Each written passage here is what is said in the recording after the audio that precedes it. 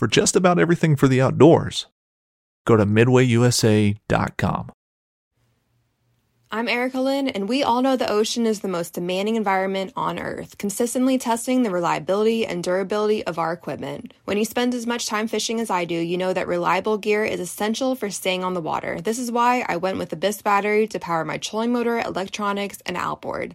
The guys at Abyss Battery are rattling the saltwater industry by manufacturing performance marine batteries specifically designed for sonar, outboards, trolling motors, and electronic fishing reels. They're also Bluetooth compatible, so I found checking battery statuses right on your phone while you're out on the water is a huge game changer. To learn more about why Abyss batteries are used by the pros and factory installed by premier boat builders, visit abyssbattery.com. Knives, machetes, saws, and shears, multi-tools, shovels, swords, axes, spears, hatchets, and tomahawks. If it cuts, snips, slices, or chops, Midway USA has it. Find great gift ideas in our huge selection of pocket knives and other everyday carry folding knives. Make a statement or create a family legacy with one of our top-of-the-line hunting knives. We've got a great selection of manual and electric sharpeners, too. For just about everything for the outdoors, check out MidwayUSA.com. Happy Tuesday, everybody. Today is June 1st, 2021, and today's guest is Ryan Silver from G5 Outdoors.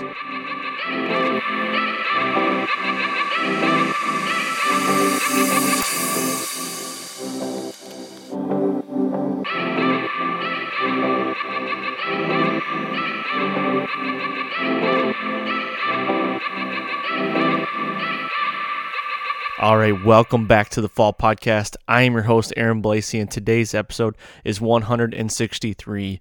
In today's episode, I have Ryan Silver from G5 Outdoors on to talk about everything G5. Basically, all their broadheads, all the accessories they offer. We get a deep dive into all the different broadheads they're doing right now and what they've kind of done in the past. But this is one I've been wanting to do for a while because G5 is in my backyard. Kind of, I mean, they're in Memphis, Michigan, so they're a little ways from me, a couple-hour drive, but being in Michigan-based company and still, privately owned is awesome. So I wanted to get Ryan on here and talk about all of G5's products because they have really good products as well. So that's what today's podcast is going to be all about. A little update on everything going on with me as far as deer hunting stuff. Really nothing right now. It's I don't know. I'm gearing up to start getting trail cams out around the 4th of July. Here, the first week or two of July, that's when I like to try to get them out. Recently just got a new cell cam, so I'm eager to try that out. I got the Render from Exodus, so I'm eager to try that out. Cell cams is something I've been jumping into the last couple years and kind of gradually getting into it, and I really enjoy it. So can't wait to get that out and try that and see what it's all about. But that's about it right now. We started my house build. I know previously in episodes I've kind of brushed on that we're, going to build a house this spring, and that's what we're doing right now. So that is in like full effect. It is going, the basement, the walls are poured. The basement's basically done. I got to get in this next weekend and start framing the basement walls and everything like that. So pretty exciting. Going to be a lot of work. Hope to be in by the first year, but we'll see. So, but yeah, that's about it. That's all I've got for this week. Ryan Silver is a great guy. I'm glad I got to hook up with him and do this podcast. So hopefully you guys will enjoy this. Don't forget, go to iTunes, leave a 5-star rating, and leave a review. That'd be greatly appreciated. And hopefully everyone enjoys this podcast. All right, welcome back to the Fall Podcast. And today on the other line, I've got Ryan Silver from G5. Ryan, welcome to the podcast, and thank you very much for coming on. Thanks for having me, man. Yeah, no problem. I thank you very much for coming on in short notice. And this is something I've been wanting to do for a while and just in my own head. And, G5 is a Michigan brand. You guys are made in the USA, awesome brand. Still, if I'm correct, you guys are still owned privately, right? Yes. I see a lot of these companies just getting bought up by these bigger conglomerates, and it's awesome to see that you guys are holding strong still. Oh yeah. No, we're still family owned right here in Memphis, Michigan, and we own a few brands right now. But we brought all the products to the market ourselves, so it's not like we really bought any brands yet. But yeah, that's happening a lot out there. Unfortunately, you're seeing a lot of big conglomerates buying up a lot of family owned companies and trading them and selling them, and yeah, so on and so forth. So. Yeah, I get it, man. That's awesome to see, and honestly, G5 is something I've grown up with, and it's always been here. I'm a Michigan guy. I've been in Michigan my whole life, so it's pretty cool, and I'm excited to have you on here and talk some broadheads today. That's awesome. We love the Michigan stuff too. I mean, I know there's an awful lot of hunters in Michigan, and we're really trying to represent Michigan as much as we can. So we really appreciate the opportunity to go on and talk to Michiganders. Heck yeah, man. Well, Cool. Oh, I want to start there then. I want to transition a little bit and just say, kind of give a little brief bio on you yourself. Were you born and raised in Michigan, and how long have you been at G5? Yeah, I mean, I was definitely born and raised in Michigan in the just outside of Detroit area. And I, just kind of normal, I guess, life. Grew up hunting. My dad got me into hunting, and a lot of waterfowl hunting and turkey hunting. Never really did much deer hunting at all until I started working here, which was about 9 years ago now. And yeah, I mean, did a lot of waterfowl hunting, fishing, all that good stuff in northern Michigan. My dad's always had either a place up there or a buddy's place that we can go hunting in, mostly state land. A lot of steelhead fishing and salmon fishing in the rivers up there. And then I finally got this job, and that kind of introduced me to shooting a bow. I have shot a bow prior to getting this job. Not much, a couple recurves, a couple compounds, but from the time that I did shoot a bow to when I took this job, bows had changed tremendously. So they were much better technology, easier to draw back, easier to aim. So it kind of came pretty easy to me. Just, the whole motion of shooting. Obviously, actually hitting your target isn't the easiest thing to do, depending on how far you're shooting. Yeah. So, that's really cool. I picked the right company to get involved on that end of it, because our bows tend to really help me aim at the level that I'm at, just how balanced they are. So yeah, I basically got a degree in marketing on the illustration side. My degree is in illustration, so graphic design, things like that. Came out of college a couple years later, applied for this job, started working here 9 years ago, and here I am, basically one half of our marketing department. That's awesome, man. That's really cool. Now, when you got into shooting a bow, like you said, when you got this job, roughly how old were you at that time? And was it later in your years, because I guess your hunting career, you could say, because a lot of people, they start younger, and you might have been like a later guy to the game. Like, how was that transition when you picked up a bow later in life? I shouldn't say in life, but, as you were older, how did that transition come about? And were you like really intimidated when it came about? Yes, actually, I kind of was. I was a little bit, I wouldn't say, I mean, my dad's always taught me to respect any weapon, Sure. because it could take a life any which way. So yeah, I was a little intimidated just because it's not the same as holding a gun or shooting a shotgun or even a pistol for that matter. So it was a little unfamiliar. And I was more worried about not being able to draw back in front of everybody. That's really the scary part, right? So, but I think they handed me a 60-pound bow, and today's technology, it's really not that difficult. I mean, right. I understand people with injuries and stuff like that, but I was shocked when I first did it, my first year of working here, how easy it was. Because what I remembered as a kid when I pulled a compound bow back, I thought I was going to rip my arm off. I thought I was, one of them I couldn't even get back, and it was embarrassing. But Yep. I guess as a kid, you don't really have the same muscles and whatnot that you do when you grow up. So for me, it was a bit intimidating to go and try and do it. And then, but once I got past that first step and understood that it's really not a big deal drawing this bow back, I had some pretty good teachers here on the whole anchoring and the whole how to hold the grip the right way. So it was really easy for me to kind of get into and start hitting, pie plates at 20 yards. Sure. I mean, the guys here are pretty technical. They know how to build arrows for me. They know how to set my bow up correctly and all that stuff. Now, I've learned along the way. I wouldn't go try and set up my own bow by any means, but Yeah.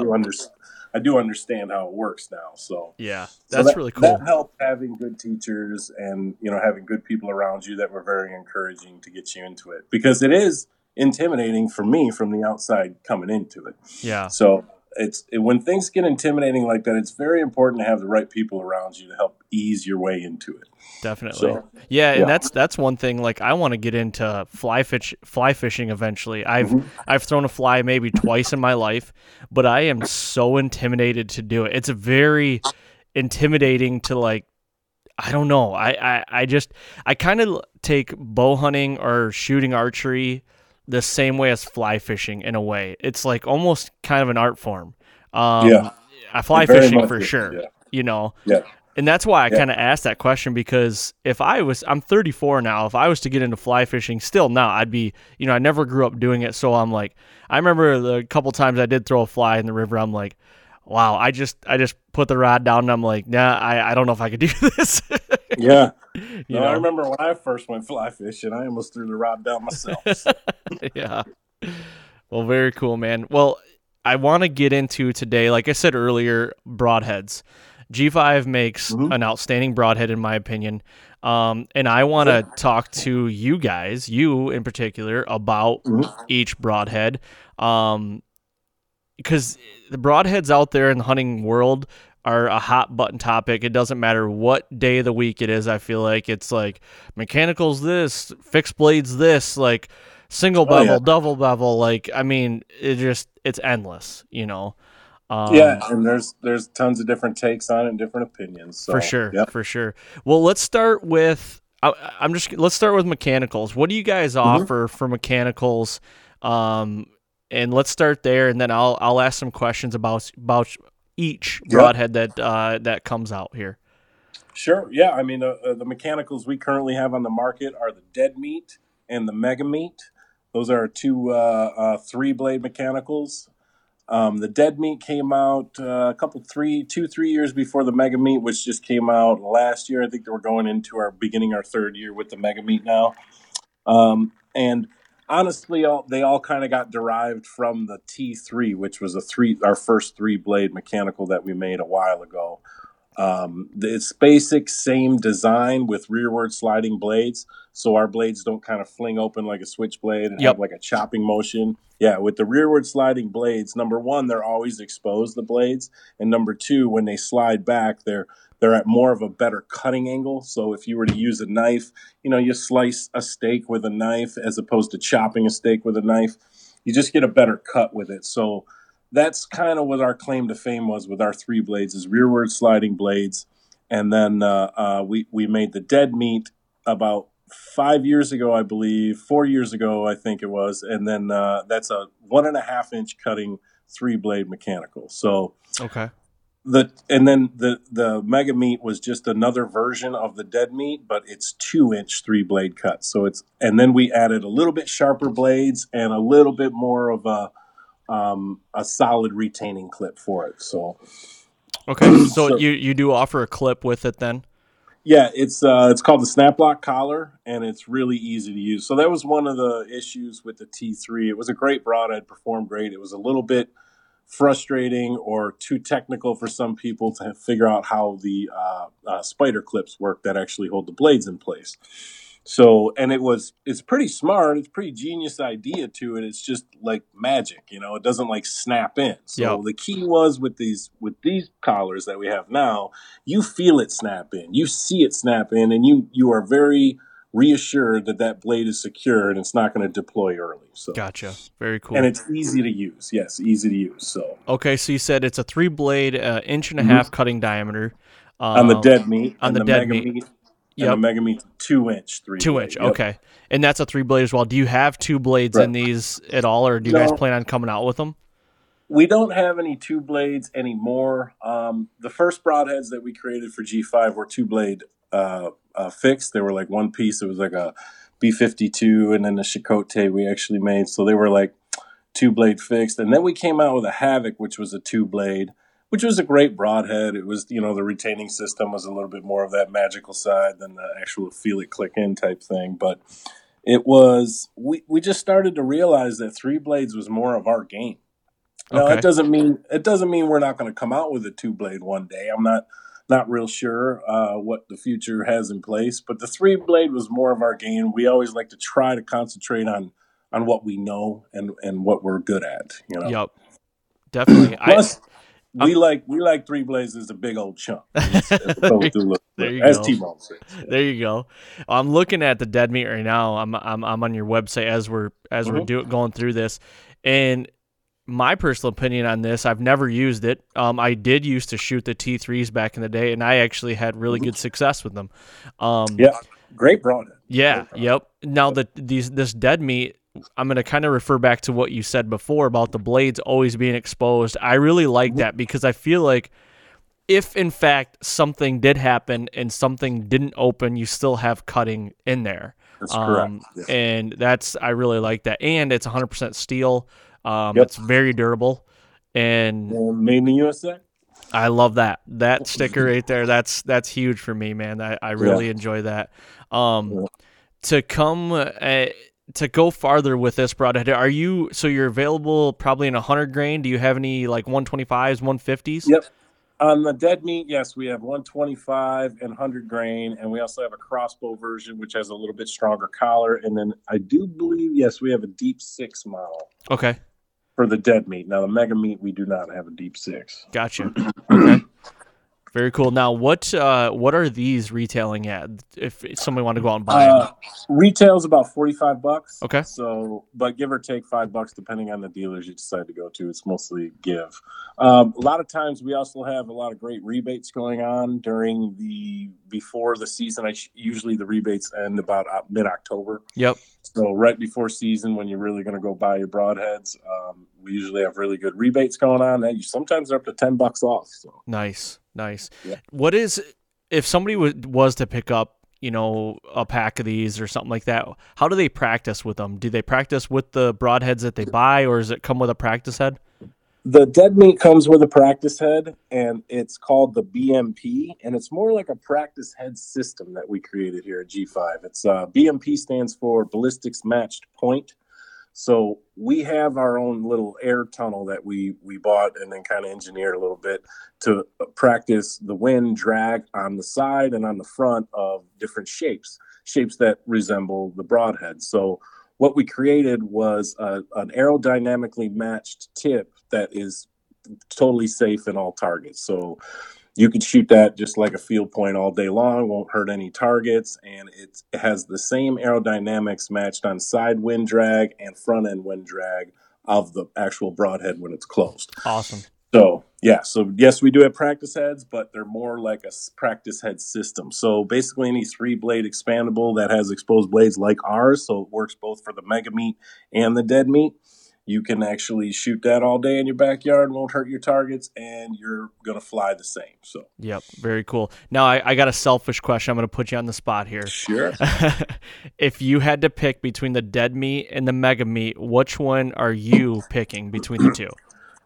No, I've killed animals with both, but I would have to say hands down the mega meat. Okay. So any particular reason? It's a bigger cut and it's sharper blades, and that just gets me excited. So okay, you like the big hole, lots of blood.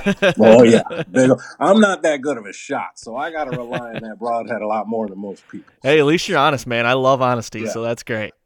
Yeah, I've killed 2 animals, or one with each of those, and then I killed a turkey with a dead meat. That was murder. That was awesome when I killed that turkey. That thing died very quickly, but it was a really good shot, so I don't think it mattered on the broadhead. Yep. But the deer that I hit, I'm still trying to struggle on where to aim these damn things when they're moving slow. And it's like getting them to stop moving, and when do I shoot, and then they all jump out. But either way, I had a couple of not so good shots, hit them a little far back. Both animals died without real issues at all, which was nice. Yep. But the mega meat made a mess. I'll tell you that right now. Okay. That thing didn't go very far, and she died quick. So I feel like being an archer, a bow hunter, and everything, when we get into that moment of truth, when you're full draw on a buck or a doe, doesn't matter. I mean, obviously you're about ready to take a life. So it's like, I feel like in your head, everything just gets amplified and you have to rush. So it's always like, how do you slow that moment down? Because, I mean, I've been bow hunting a long time, and I still, when you go to full draw and your heart is about ready to bump out of your chest, it's like, holy shit, like, slow down here. I've been here before, you know? Oh, yeah. I just black out. I don't even know what happens. I do too. I call it blackout mode, and it's awesome. You come to and you're like, holy shit, what just happened? Yeah, that's right. That's right. Now I'm getting better with the turkeys because I grew up killing turkeys a lot, and I've never really bow hunted, which my first time bow hunting the turkey was awesome because it was so close, and that got me just as jacked up as the first deer that I saw come in. So I was pretty just jacked up on that one. But you're in a blind, so you already have this kind of tunnel vision. Yes. So, which kind of helps to me. Like all the other elements around you don't matter because you're already kind of in a little dark blind. You're looking out of a tiny little hole, and at this point, you have tunnel vision on this animal. So, but trying to calm, I don't know, man. You figure that one out. You let me know. 'Cause I can't. I still get jacked up. Shit, I get jacked up when ducks flying, and I'm still shooting at them. Oh, I'm a new waterfowl hunter too, and as of like the last couple of years. And I'll tell you what, I like to goose hunt and everything, but there is nothing like duck hunting. You know, in the waterfowl game, no. I love flying ducks, and when they come in locked in and they're committed, it's like, oh my gosh. Yep, everything comes into place, and then I mean, past shooting them at 40 miles an hour. They could be a challenge. They could be just fun as hell. The best part about it is you could just kind of chill and have a talk with your buddies. Exactly. So, yep, you can drink coffee you and really do that. Yep, you can cook if you want. Don't have to worry about the smell or nothing. That's right. Yep. Well, let's transition here. I want to go to the fixed blades, and this is what I've just to kind of give a little background on me. I've always been a mechanical guy. Well, I shouldn't say always. Okay. Growing up, my dad would never let me shoot mechanicals. I always shot literally 100 grain thunderheads forever. You know, it was a great broadhead. When I started getting older and, later in high school and in college, I got newer bows. I felt like the mechanical thing was like the new thing to do. Went to the mechanical side, and I haven't looked back. But now, I guess you could call it a trend, or I'm going with the trends. I don't know. I want to find some sort of fixed blade that I can use because at heart, I feel like I want to be a fixed blade guy. But the results that I've had the last 10, 12 years with a mechanical, I can't go against that, So I'm just trying to try new things out, and I really want to pick your brain about these fixed heads. First and foremost, you guys came out with a new broadhead not too long ago called the Montech M3. This one intrigues me, and I don't know anything about it, so I want to know more. Well, the Montech M3 is derived from the original Montech, which is one solid piece of steel. So it's actually, there's no welds or anything. It's just a solid piece of steel, which makes it super strong. And the really cool part about it is it's easy to resharpen because of the angle of the way the blades sit when you set the broadhead down. Yep. They sit flush to a flat surface. So you just do a few circles on each side of it, and you can sharpen your own broadheads very easily, and you could reuse these because they're super strong. So pretty much a working man's broadhead. So the M3 design has harder steel, and it has no vents in it.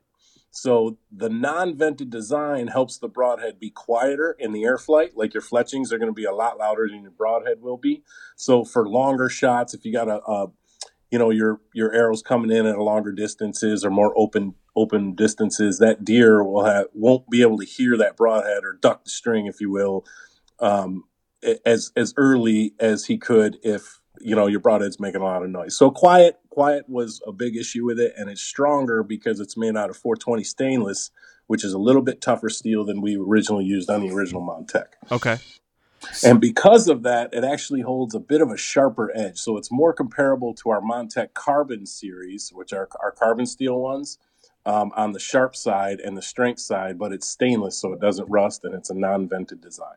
Awesome. And first and foremost, when I look at it, I'm like, man, that's a sexy piece of machinery right there. Yeah. Looks pretty cool. It is. Yeah. In the name M3. So where's the name M3? Obviously, probably off the Montech kind of thing.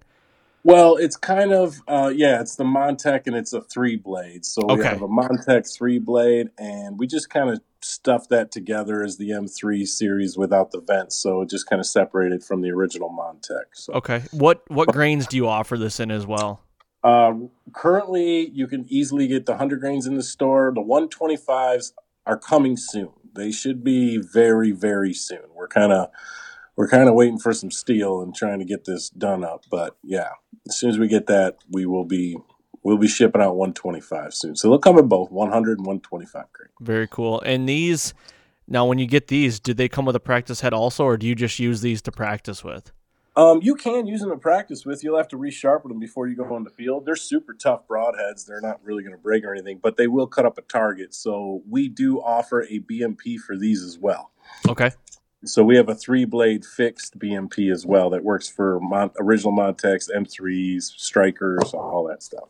Now, what is your, like, I guess maybe you call it R&D or something? Whenever you come up with a new broadhead, what is your, I guess it might not be R&D, but like, how do you put this through the paces before you ship it out and like give it to the public so you know it's up to G5 standards and, you know, the best quality out there? Like, what does that process look like? Well, for us, it's there's an awful lot of it, but a lot of it has to do with strength testing and obviously flight testing. Our sharpness has never been an issue. We have really, really tight tolerances when it comes to grinding and centerless grinding and some of the other grindings that we do here in a shop, because we're more than just the archery equipment. We actually make medical equipment for some of the major medical companies. We do some military work as well on some of the gun side. So we've always been really tight machining tolerances. So the sharpness always kind of came with that. So our real tests were strength, and we build our own machines here to test our broadheads. So we, like I said, we bought a wind tunnel that we had to modify to test for drag to get the thing to fly right. We built a machine called the Guillotine that we dropped the broadhead into a piece of aluminum, and it's like about a quarter-inch thick piece of aluminum, and we'll drop it, and it's going to mimic about kinetic energy equal to about a 350 foot per second bow. Okay. So, and it just goes slamming right into this piece of metal, and then we test it at an angle as well to see if it holds up at the stem area, and we'll test all of the other major competitor broadheads against ours as well to see where we stand, and we don't stop until we're happy. Well, and that usually means we got to be number one in that test. So we need to be stronger than everybody else. We need to fly better than everybody else, and we usually are sharper than everybody else. So that's one thing that I love about our broadheads and our testing. We take it to a whole nother level with the testing. And one of the other things we try to do is we will get some dealers together and actually go shoot some animals with these things and see how they perform, you know, out throughout different bows and stuff like that. So that's the other part to it. You know, if your bow kind of shoots at different angles and you have a broadhead that's not very forgiving, that thing can grab air and be off by feet. You know, so sometimes you got to have a little bit of forgiveness in your broadhead to get it to fly a little straight, because you're not flying perfectly straight. You know what I mean? Right. So there's that part of it too. We try and have a little bit of a tolerance area in that, to where, you know, if you're not perfectly planed out, you might have less flyers with our broadheads than some of the other like 3-blade fixed broadheads. I gotcha. So kind of going to these fixed blades, you know, the noise around the industry, and it has been for a while, you hear a lot of people saying, you know, I can't tune them to my bow, or my bow, there's a flyer. And this is just goes for all fixed blades, I think. You know, that's just why a lot of people are like, I can throw a mechanical on it, and I know it's going to fly like a field point. Now, with your guys's, this kind of stuff, does this M3 fly pretty true, I mean, to your field points, and don't have to do a lot of extra tuning? No, I mean, it flies great. It flies in some of our pros' opinion better than the original Montech does. Okay. So yes, we think it flies better, but there's no doubt there's a certain level of, man, you got to have your arrow tune. I mean, Sure. Everything's got to be going straight. So, or if you're in a heavy crosswind, I don't care what fixed blade you get, you're gonna pick up a little drag with that. So it is a matter of tuning your broadhead right. But I mean, there's some rigs out there that could shoot fixed blades just like a field tip. I know. A lot of guys end up doing that. their field tips will land right where their fixed blades will. So, you know, I mean, that's, to me, I consider that luck, but a lot of guys actually do it consistent. But, Yep. so. Yeah. Well, what do these retail at as well? The M3s, I believe, are $40 Okay. retail. And that's a pack of 3? That's a pack of 3. And like I said, they're you could easily resharpen them yourself. And so they're reusable because they're super strong. So it's kind of a working man's broadhead. Yep. So no, M3 is $45. The Montechs are $40. Okay. So. Well, I guess that's a good transition right into the original Montech. Let's talk about that a little bit, and maybe we don't have to dive too deep into it, but maybe just talk about, you know, what that was and then how it kind of morphed into the M3 that maybe we haven't covered yet. Yeah, I mean, the Montech was pretty much our biggest bang that we've had yet for G5, and still one of the strongest, most best-selling fixed blade broadheads on the market. I mean, it's a tried and true testament to broadheads. It's got a very good, strong tip on it that gives you great penetration, just because of where all the force and all the strength is built is right into that super sharp point. So it's just a really, really good broadhead that was easy. And that's the key. It's easy. It's simple to use. You just screw it on and aim and shoot it. So, and all of our broadheads are spin tested. So these Montechs, every one of them is spin tested before they get put in a package for wobble. So if they have any run out, they'll be rejected. So our quality control is a big deal on that. But again, the key with the Montech and even the M3 is it's a very easy to use broadhead that is reusable, a good working man's broadhead. Now the M3 is a little more technical because it's a non-vented design. It's got a little bit more of a long elongated tip to it. So it will have a little difference in drag if your bow's not tuned up right. So a lot of elk guys, a lot of guys out west are loving that Montech M3. I don't know if the penetration is even matchable. That thing is a powerhouse coming in. So, and the Montech is basically the platform that wrote that script for the M3. Yeah, sure. Now, with the cutting diameter between the Montech and M3, is there any difference in size there? It's minor. I think it's like less than a 16th. Okay. It's more like a 32nd of an inch difference. But we were able to drag the tip out maybe like a 16th of an inch longer. So the whole broadhead's just a little bit longer than the original Montech, which gives you a little bit better penetration on that point. I gotcha. And it looks like you offer this one an 85 grain up to 125? That's correct. Yes. Okay. And you can probably do that a little bit more with that vented system and probably the less vented or not vented, right? Yeah. So that's the key with most of the broadheads we design is you're always battling that weight game. Okay. So, gotcha. Yeah. Very cool. Now let's go to the Montech. I'm looking at the website, like I said here, the Montech CS. What is this CS? So CS stands for carbon steel. It's just a little bit stronger, and because of that, it can hold a sharper edge than the standard stainless steel. Okay. Would you personally recommend the CS over the Montech, or vice versa? I would, but the CS like I said, it's a little bit stronger, a little bit sharper. But it has a little bit of maintenance to it because carbon steel rusts. So gotcha. You kind of got to either keep them oiled or greased, and a lot of people don't want to do that because of the smell with the deer and stuff. So, which is fine. It's just when you bring them, you got to bring them inside when you're done, because they could rust. That's the only thing. Yep. Carbon steel can rust. Okay. So. Now, what's this Montech Pre-Season that you have here? That was our original version of our practice heads. It's basically a non-sharpened Montech, just so you don't tear up your targets too much. Gotcha. Yep. Okay.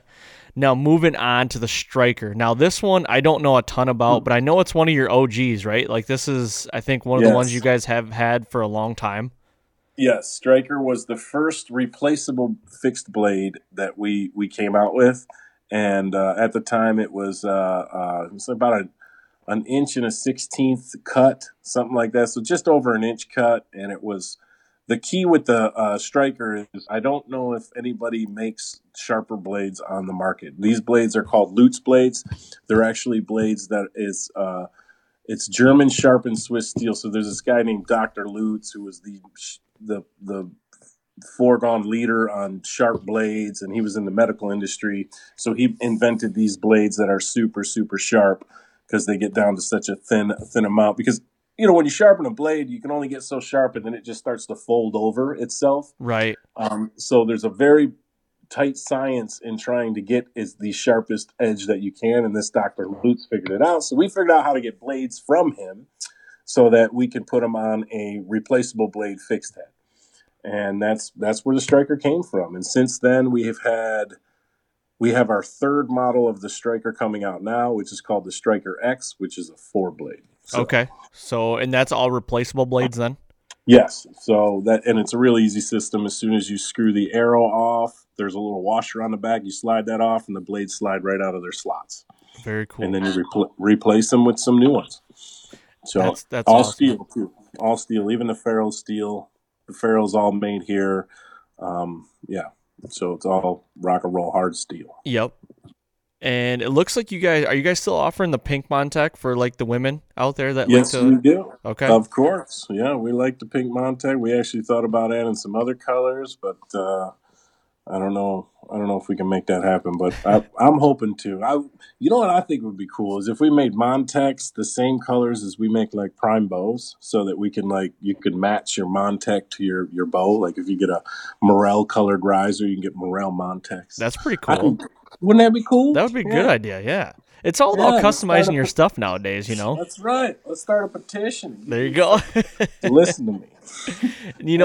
One of the questions I have, I guess you have all these broadheads, and they're tried and true. You've had the Montec for a long time, you've had the Striker for a long time, and the mechanical side of things, your dead meat and your mega meat, that's kind of morphed from like the T3.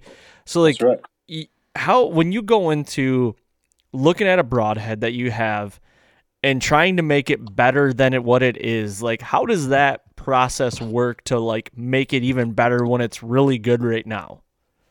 Well, one of the first things that you got to do is listen to your customers. So when you really got to pay attention when you do release something for the first couple of years to see where your flaws are at, and you have to admit to your flaws, so you can go try and fix them. So that's one thing you do to improve anything really in life in general. Yeah. Is you got to listen to your peers, man. Listen to people around you. If they're saying that this is happening and, you go through the testing and, hey, yeah, sure, it's happening. We need to try and address that issue. And then you also got to look at technology changes. So sometimes when you make something within a few years, something changes and allows you to make that better. So whether it be a bigger cut with the same flight, maybe thinner blades that are sharper but just as strong because of materials. So you have to figure out what technology is offering to you to help make that change. And thirdly, you really have to just address a problem. So if there's an issue with a product that currently exists, that's where we come in to try and fix that issue. Gotcha. In general or specifically to that product. Yep. That makes sense. And because I can only imagine being in some of those meetings that you're like, with your team, your marketing team and stuff like that. It's like, oh shit, how do we make this that much better? And maybe, like you said though, but if you have an apparent problem or, you have demand in the suggestion box, if you will, it's like, well, maybe we should really try to fix this or. That's right. I got it. That makes total sense. Yeah. You got to pay attention, man. And that's the thing. You see a need, fill a need, you find a problem and fix it. Right? There you go. Yep. Yeah. Now, if you had, let's just take Montec M3s right now. How many Montec M3s can you guys make in a day? Oof, that's Do a you good know that? question. No, I don't. I know how many we packaged in about an hour yesterday because I was actually working the grind cell. That's how tough things have been lately. But we could probably package and get, sharpened and made a lot. A lot. Yeah. I'd say, I don't know, we could probably get a pallet out in a day, which I don't even know how many is in that. I mean, think about how many. You're asking the wrong guy. Think about how many broadheads could be on a pallet, though. Yeah, I know. You got to figure there's 6 packs in a box, and it's like 50 per. There's got to be 500 or so on a pallet. Oh, you'd think so. 500 packs. So you multiply that by 3. So you're looking at like 1,500 roughly. Wow. Yeah. That's a lot. Yeah, we could probably do that. Yeah, we could probably do 500 packs a day. Okay. That's probably hustling. Now that's all speculation because I'm not privy to those numbers, but I feel like those numbers are probably within the ballpark of what you could really do, though. I feel like that's probably pretty close. Probably because I think I packaged half a pallet yesterday. I only worked for like 4 hours on the I got a couple selfish questions for you, stuff that I kind of want to know from you. What in all the lines or all the broadheads you guys offer, what one is your favorite? I know mechanical wise, which one is your favorite, but is it still like your all around favorite, or is there one that sticks out a little bit more? Well, I mean, my favorite broadhead that we make is hands down the Mega Meat. I mean, that thing is just nasty as hell. That is 3 blades of terror, man. The sharpest ass blades on earth. I like it. Just waiting to just cut something out. You know, they make giant holes. So I love that broadhead. But you know, the M3 looks cool as shit, and the 4-blade striker just. I mean, I feel like my eyeballs are gonna start bleeding. I keep looking at it too long. So. There's a lot I like about all of our broadheads, but if I'm picking one to go in the woods, I'm picking the Mega Meat. Okay. I'm kind of an expandable guy too. Yep, I got you. Now that I killed a couple deer with them. Yeah. Yep. There you go. Now, in all the, maybe reviews that you get or responses from customers, what is like that one thing that sticks out there that everybody says about a G5 across the board? Is it like, oh man, they've got great blood trails, or man, the entry and exit holes are so good? Like, do you have one that sticks out in the office that's like, man, everybody loves the blood trails? Like, do you have something like that? Yeah, the consistent ones, the Mega Meat, it has been the hole. Okay. Like literally people will call and be like, you should have seen this hole. Oh my God, the hole. They didn't even care that it was a 160-inch friggin' whitetail. They just screaming about the hole. I'm like, dude, look at the horns on that. So forget about the horns. Check out this hole, So that's been kind of recent because of the Mega Meat. But there was one story that really stuck out. That we got a few of these, but nothing to this guy's extent. He shot 13 whitetails with the same Montec. Oh my gosh. Yeah, he would just shoot one and then go get it and resharpen it and shoot it again, shoot it again, and shoot it. He wrote us a letter, took all the pictures, and he actually sent us the Montec back. No way. It was about 20 grains light because he kept sharpening it so much. Really? Yeah, he sent in pictures of all the deer he shot and the Montec that he shot him with. That's so cool. I wonder if his setup changed it all as he kept, sharpening it. 20 grains late, that can be quite a bit in a setup. It was a big deal. Yeah, it was pretty light. It was pretty funny too because even like you could tell that he sharpened some sides a little more than others because there was a bigger bevel on one side than some of the others. So It did make me wonder, like, how is this thing flying for this guy? Well, I guess good enough because he killed 13 freaking deer with it. So. No kidding. Wow, that's a testimonial right there. It was. Yeah, we got it sitting up in our foyer of our office there. So, and that's one thing that we were all pretty proud of to see. And needless to say, we sent that guy a couple packs of broadheads. That's cool, man. Yeah.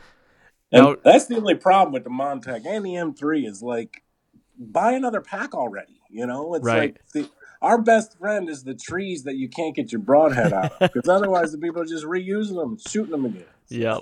No, I get that. Are you guys offering any sort of sharpeners for your fixed blades or anything like that? Yeah, absolutely. We offer a flat diamond stone, which is basically just a flat sharpening stone that you sharpen Montecs with because you just set those down and just kind of circles. And then we offer what's called a sportsman sharpener, which is more like your kitchen knife type sharpener where it's got the V, you stick the blade in and you just kind of go back and forth. Okay. So, they're pretty, the flat diamond stone is great because it's small and it packs away. And so does the Sportsman's. You can put that easily in a backpack or something. You could sharpen knives with it too. So it's not just for broadheads. But some of our replaceable blade broadheads, though, aren't really meant for resharpening like that. You're supposed to replace the blades. Hence, that's why they're replaceable blades. So, sure. But yeah, the steel, the ones that aren't stamped like that, you could resharpen just about anything with those. I gotcha. Very cool. And what else do you guys offer on that like G5 side there? Oh man, you got time for this? We got a lot of stuff. Yeah, let's hit it, man. I got some time.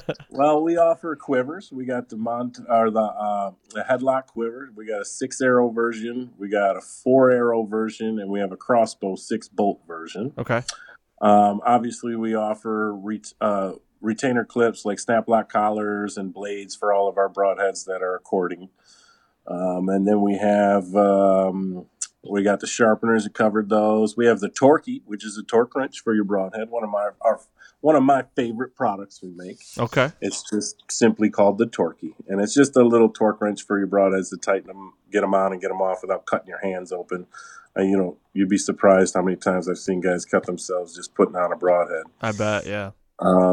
Yeah, and then we have on the G5 side, the BMP system, which I talked about, which is getting some traction. I think you stay tuned on that one. You're going to see some huge developments on that side. Okay. Is that did you just like let something out of the bag there? Like I hope not. But there's going to be some developments on the BMP side. So if we don't do it, somebody else will. I think there's something there. Okay.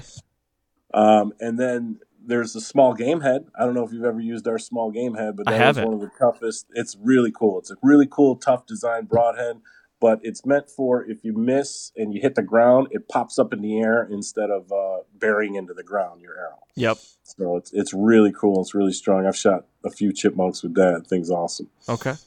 And then what else do we have? Now you're going to make me have to try and go to the website. We have a vault to hold your broadheads, which is pretty sweet.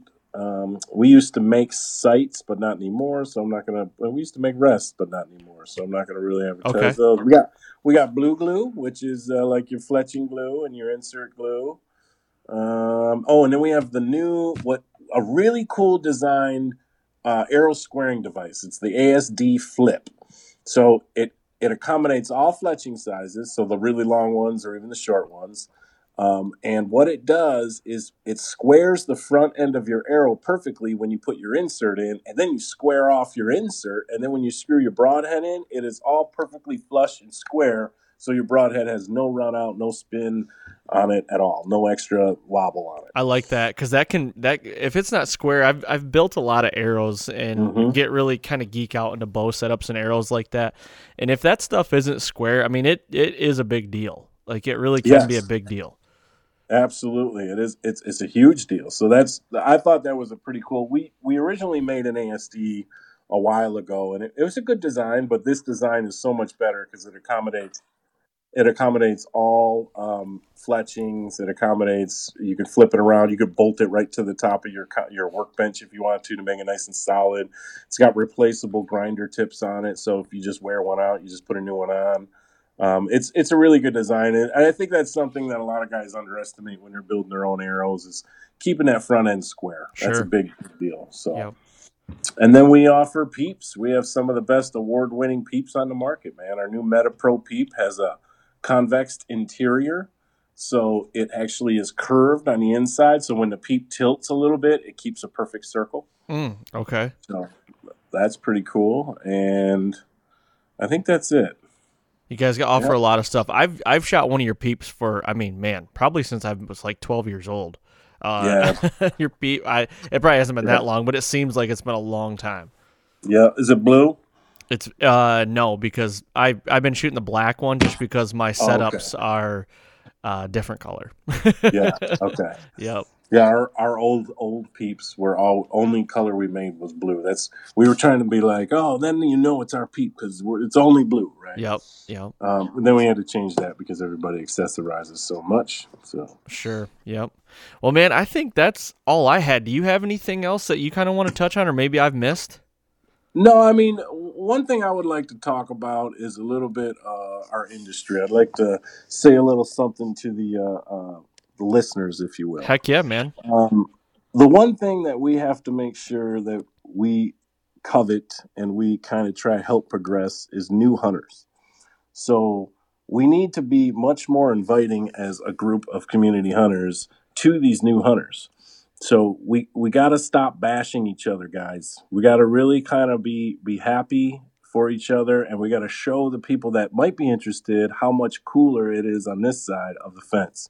Because one thing that's happening out there that I know I don't need to tell you this is our rights are being taken away on a regular basis. Yes, they are. And it's only getting worse, and I don't think it has ever been a worse time than it is now. So if we don't try and make it more attractive from the outside looking in, it'll just be that much easier for them to take it from us. Mm-hmm.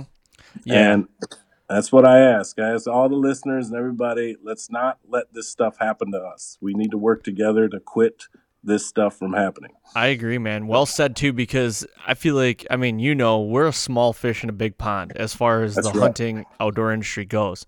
And, getting new hunters into this and new outdoorsmen, anglers, everything, I mean, across the board, power in numbers. We need numbers. We need more people doing the things that we're doing. And yes, I agree. I used to be that little ignorant kid that was like, man, neighbors shooting a deer like that and everything. It's like, man, stop being a dummy, and just don't do it. Yeah. I always go with the Will Ferrell, everybody love everybody kind of thing.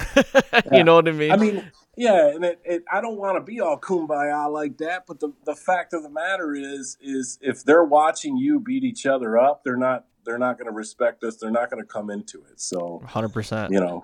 So we got to be a little bit careful every now and then. Yes, we do want to get on top of guys that maybe are cheaters and stuff like that because, one bad seed ruins the whole apple or whatever yes. the thing is. But at the same time, if a guy shoots a spike, don't get mad at him, I mean, you don't know his experience. You don't know why he did it, some of those things. So, amen, brother. And even females, they get the worst rap too, especially good-looking ones. They always get screwed. Like, oh, she ain't a hunter. She just looks good. I'm like, well, she might be a hunter, dude. You don't know that. So. Yep. I mean, we're only seeing a lot of times face value on Instagram, and everybody, looks good on Instagram. You know what I mean? Like everybody's life is perfect, but realistically, it's they're not. Just as miserable as we are. Exactly. Yes. Yeah. Well said, man. Thank you very much for saying that because I try to say it as much as I can, and we just need to all unite and just be on the same page. And respect each other and let's grow this damn sport because if we don't, it's gonna die. It scares me. It scares the hell out of me too. Yes. So, well, that's right. Thank you very much for coming on and doing this. Before we do leave, I mean, hit everybody up right now. Tell everybody where they can go purchase G5 stuff, look at G5, learn more, all that stuff. Yeah, I mean, if you want to learn more about G5 broadheads, go to g5outdoors.com.